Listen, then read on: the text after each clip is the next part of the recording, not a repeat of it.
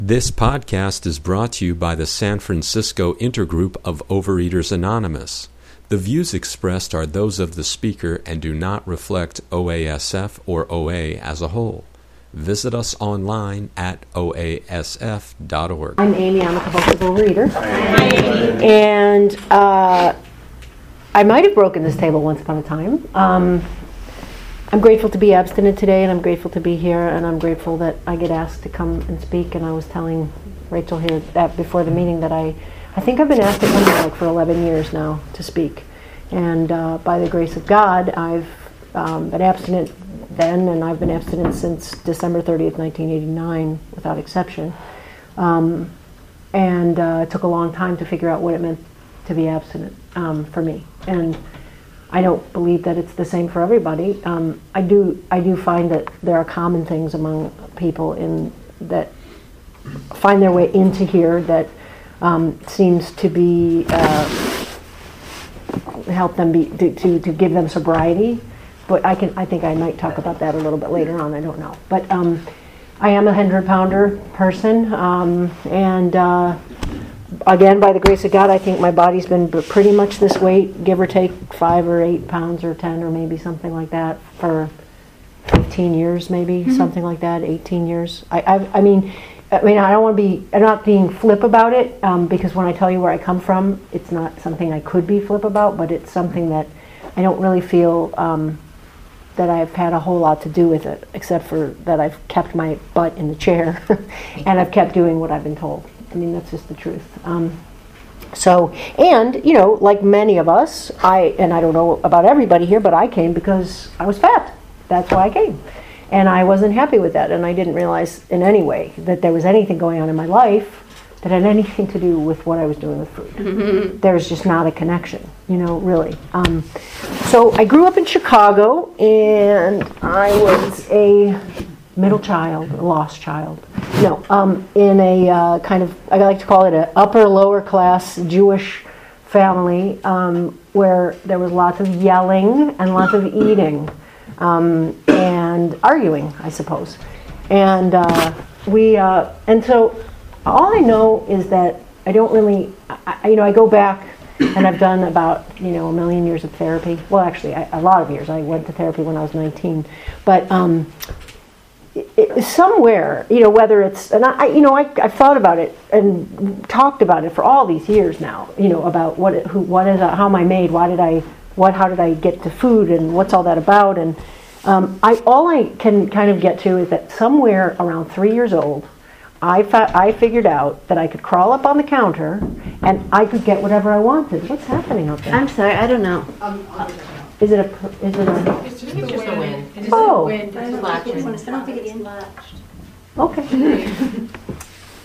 I thought it was a person who was trying to get in. Yeah, me too. Hey, however you have to get here. It's really So I figured out that I could get food myself from the kitchen, and there was lots of food, and I grew up where my mother was fascinated by anything that was processed and packaged. So like we had like the Hunt snack packs and the individually wrapped whatever, like dispensed in the refrigerator, and I mean, I'm not kidding, and 15 different boxes of cereal, and it was carbohydrate heaven, it really was. And we didn't eat vegetables. There was no such thing as vegetables. There was a canned vegetable once in a while. We didn't eat fresh anything. It's what I grew up with. So what I figured out was somehow that this food made me feel better. And now I don't even know what I was feeling that I didn't feel good about because I was too young. But I know that it got me feeling better, and I wanted to do it all the time. And the thing about eating is it works. It works great. You feel great right when you're eating, and then you feel even great a little bit while after, and then it accumulates into like a lifetime of shame and self-loathing is what happened for me. And by the time I was 13, I was 200 pounds. And I was a problem, and I was, I was a problem, but it was a problem. Actually, way before that, it was a problem. Amy was fat, and there was a whole, I became kind of the project.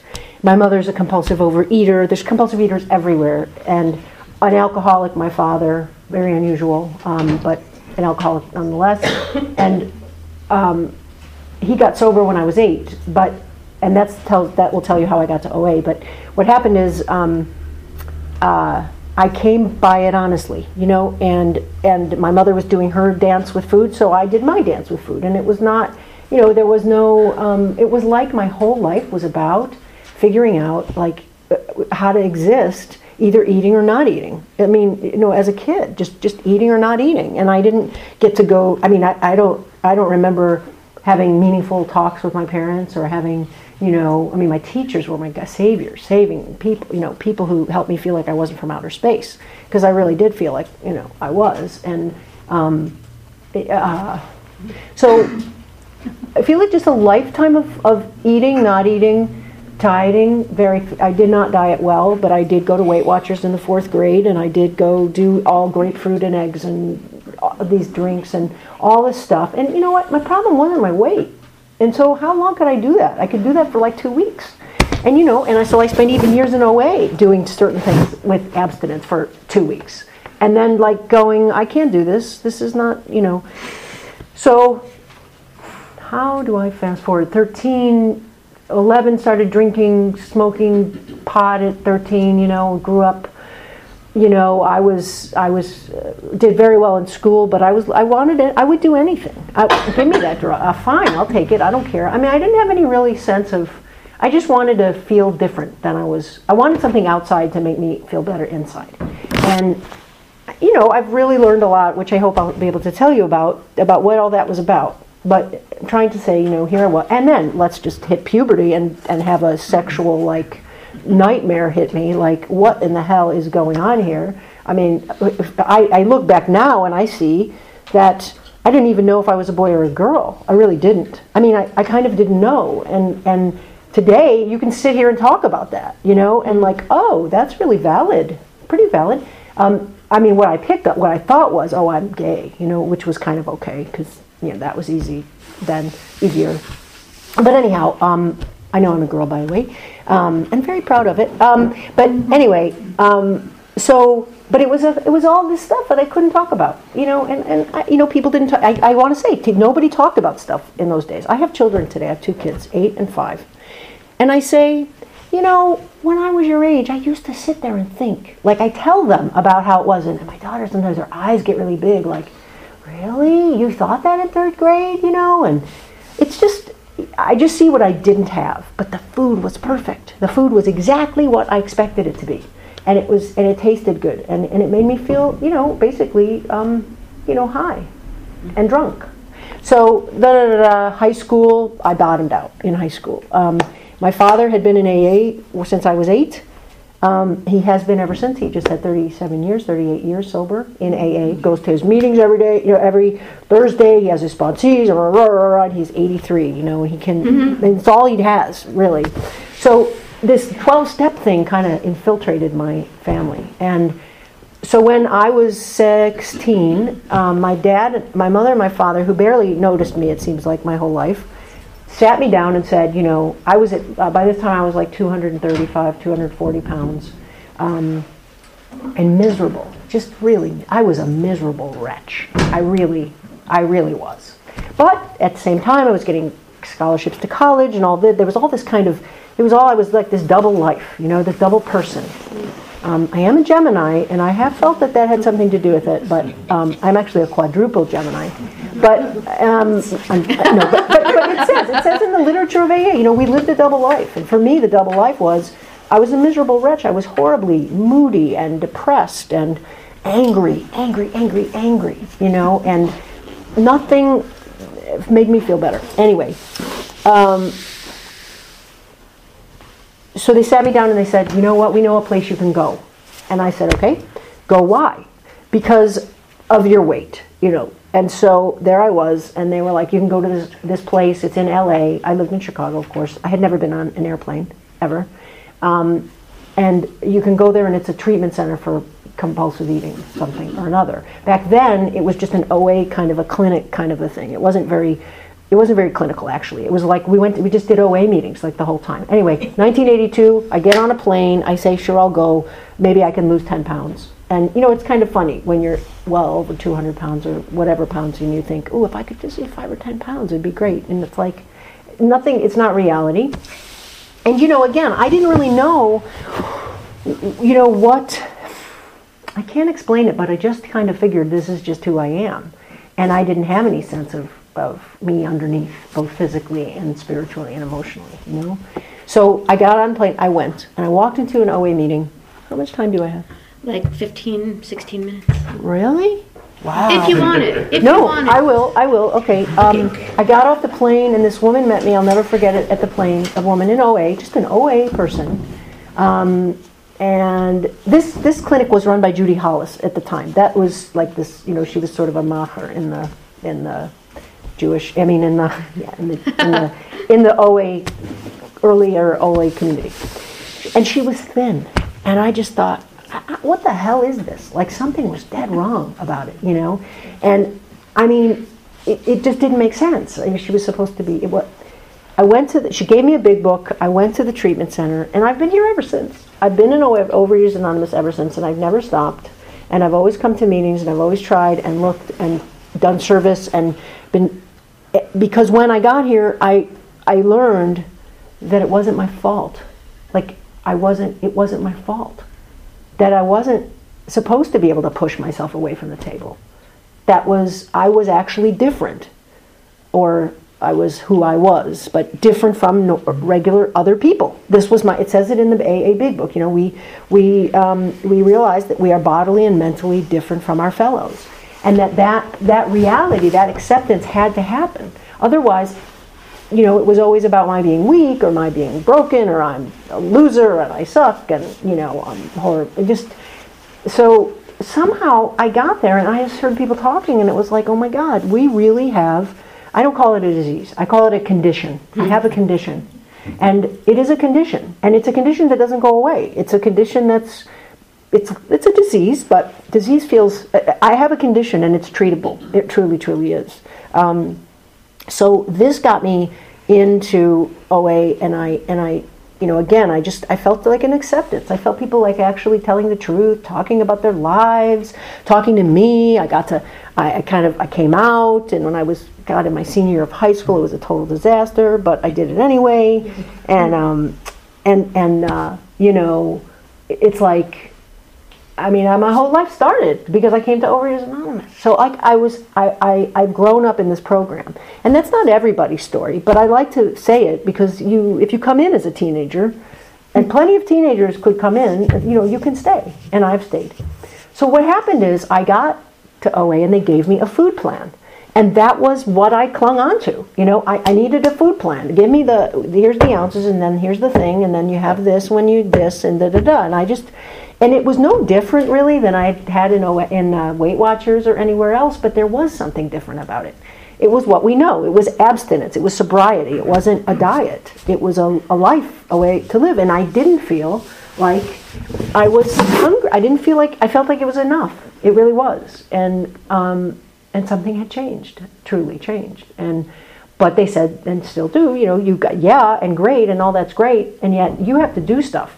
Because it's still just, I am a compulsive eater. There is nothing in me that is going to gladly and wonderfully, by myself, be willing for any lasting period of time to eat, to be sober with food. That is not my natural state. My natural state is to be drunk with food. Because I am a drunk. I'm a this isn't about like, a little bit too much or here and there. It's the real deal, So I kept on doing the things that I still do the things that I did back then. I still come and speak at meetings. It's funny. I feel old, I feel sometimes now my story is starting to make me, I'm realizing, oh my God, this has been a long time already. But anyway, so I had this food plan. So I did this food plan for maybe like 2 years, and I lost a lot. I lost a lot of weight. I didn't lose, I lost a lot of weight, and it was tremendous. It was the weight loss, it was the service, it was speaking, it was having a family and a community and stuff. I was in Boston at the time because that's where I went to college. So I went to college. I went to college and I went to school, and then I went to meetings, and then I studied, and then I had my abstinent dinner, and then I studied and did whatever else. And so I had a really not a very exciting college life.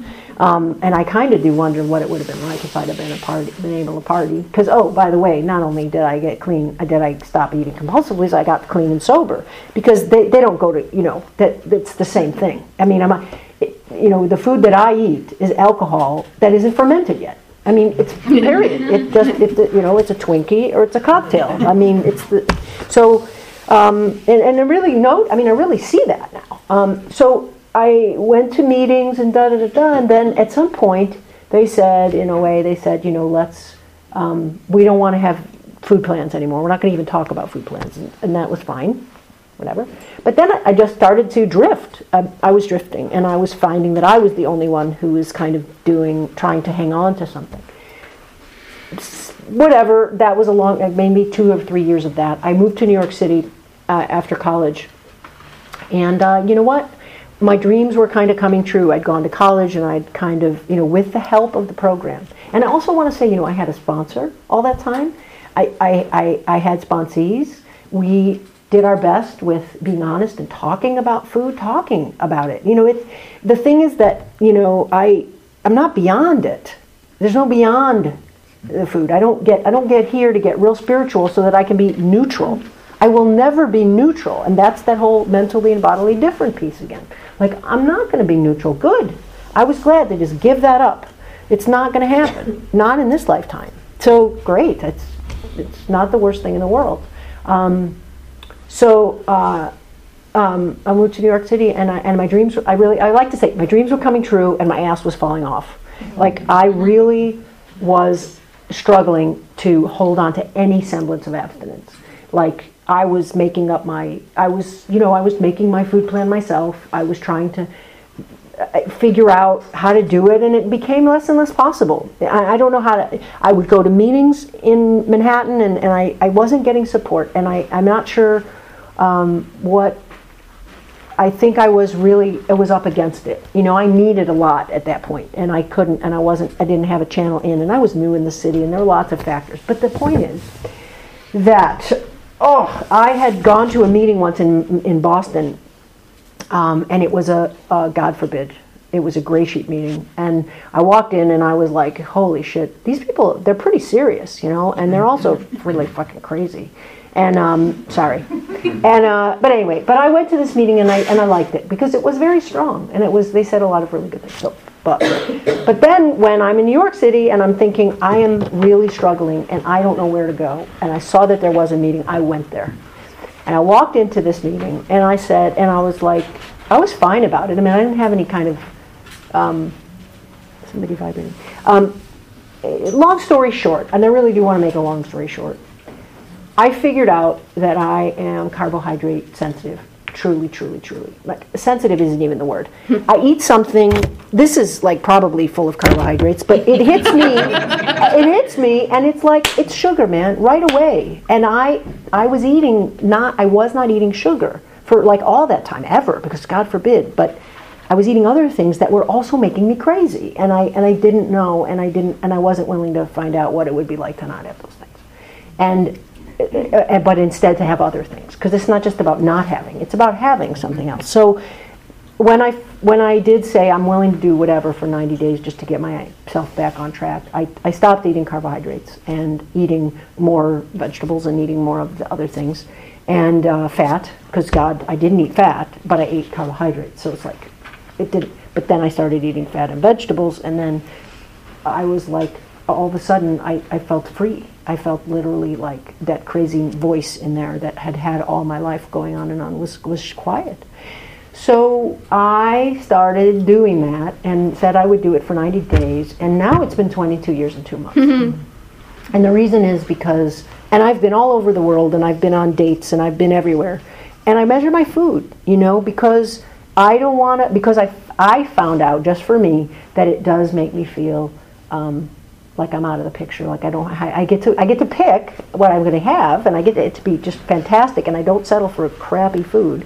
However, I also know there's something between me and the food. There's a higher power, and it does make a difference. It really does. And I call my sponsor every day. And what has this done? What it's done is quieted the voices in my head. It has given me pretty much a stable weight. However, I am now 22 years older than I was when I started, which means I am now, my metabolism is like molasses in winter, and I've got a lot of things. I had a huge surgery 2 years ago where I got my colon removed.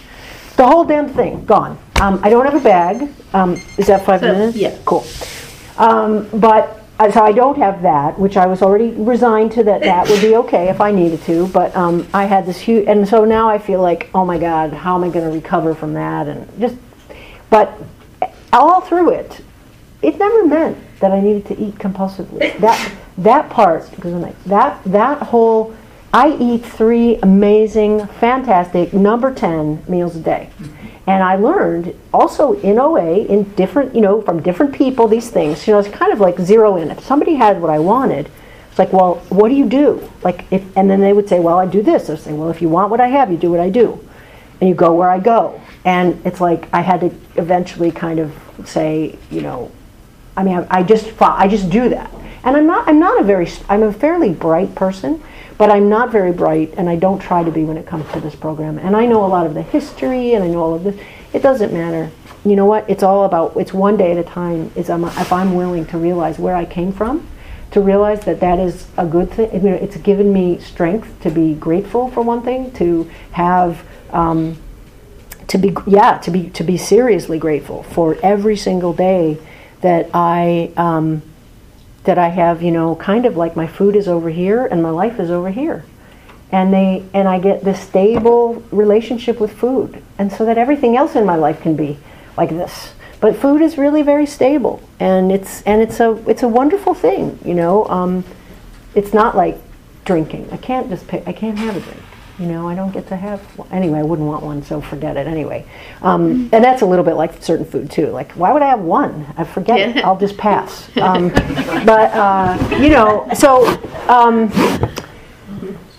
So it gives me, I get sanity. I'm very clear. And why I come to meetings because I got to be honest. I want to hear newcomers in a big, I really do. I want to hear newcomers. I want to help newcomers.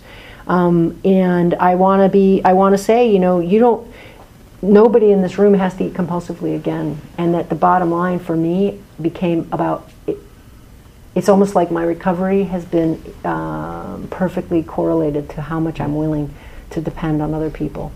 And what that required was my finding dependable people.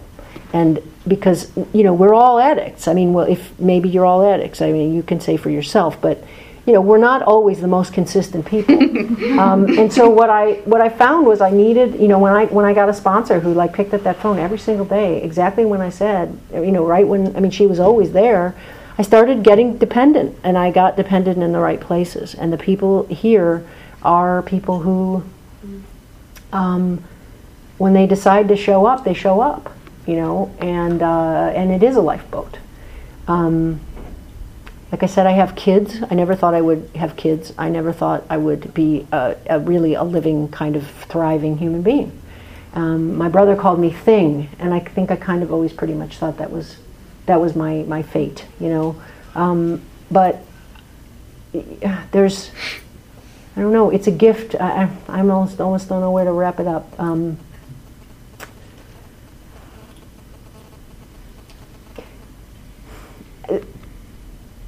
There's nothing very, if you're struggling at all, I would say find people who have what you want, and see what they're doing, and I don't know, I guess we all have to come to this place where if what we're doing doesn't work, we need to try something else. And also, our best thinking got us here, and Mm-hmm. But I'm much more comfortable. I feel like almost always comfortable in my skin today, and I almost always feel, like it's been worth it, and every day has been worth it. So I'm just really glad you're here, because I recognize faces now, and it's really great. And I'm always glad that you asked me to come, and I don't know what else to say, so I'm just going to stop before the timer goes.